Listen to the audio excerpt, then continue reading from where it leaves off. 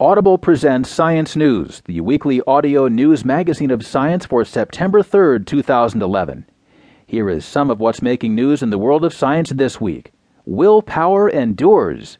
A person's ability to resist temptation stays constant throughout life, a new study suggests. Also, saffron takes on cancer. The yellow spice inhibits liver cancer growth in rats.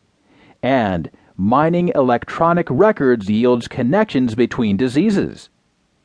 Coming up later in feature news, helping bats hold on. Scientists are looking for a savior as a deadly fungal pandemic explodes through vulnerable colonies. Finally, the second feature story is called Bypass's Big Boon. Scientists spot key players in surgery's surprising ability to reverse diabetes. Here is our first news story of the week. Willpower endures. A person's ability to resist temptation stays constant throughout life, a study suggests, reported by Laura Sanders. 40 years after succumbing to a mouth-watering marshmallow as a child, middle-aged adults still have a hard time resisting temptation, a new study finds.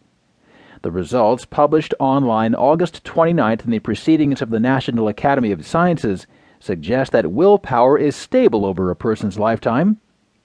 I'm impressed, says psychologist and neuroscientist Bernd Fingner of Columbia University, who wasn't involved in the experiments. It really is a unique study, he said.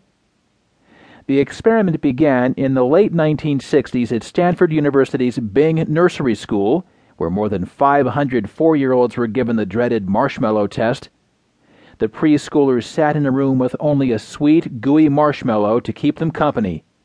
A child could eat the single marshmallow or hold out for 15 minutes to get two. Some kids couldn't resist and gobbled the treat quickly, while others held out and doubled their reward.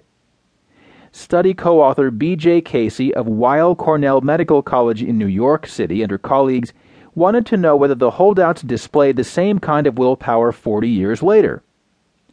59 of the original subjects, now in their mid-40s, came back for additional tests. This time around, researchers tested willpower in a different way.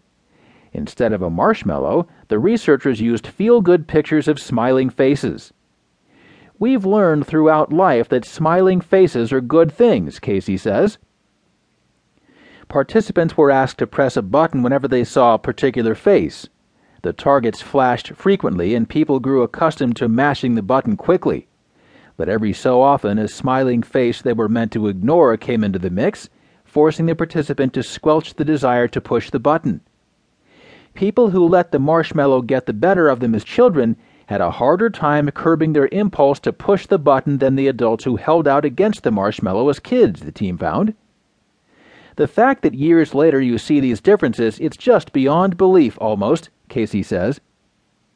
Brain scans of 26 participants revealed that activity in part of the brain's frontal lobe, a region known to be important for exerting control, was associated with temptation resistance. And a brain region called the ventral striatum, thought to be important for processing desires and rewards, was linked to the inability to resist.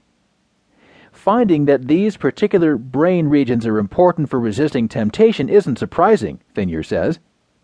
It very nicely converges with what we already know. Although willpower seems to be relatively stable in this group, it's possible that particular strategies can change people's abilities to delay gratification. Casey and colleagues are currently conducting tests with people whose willpower changed across the years.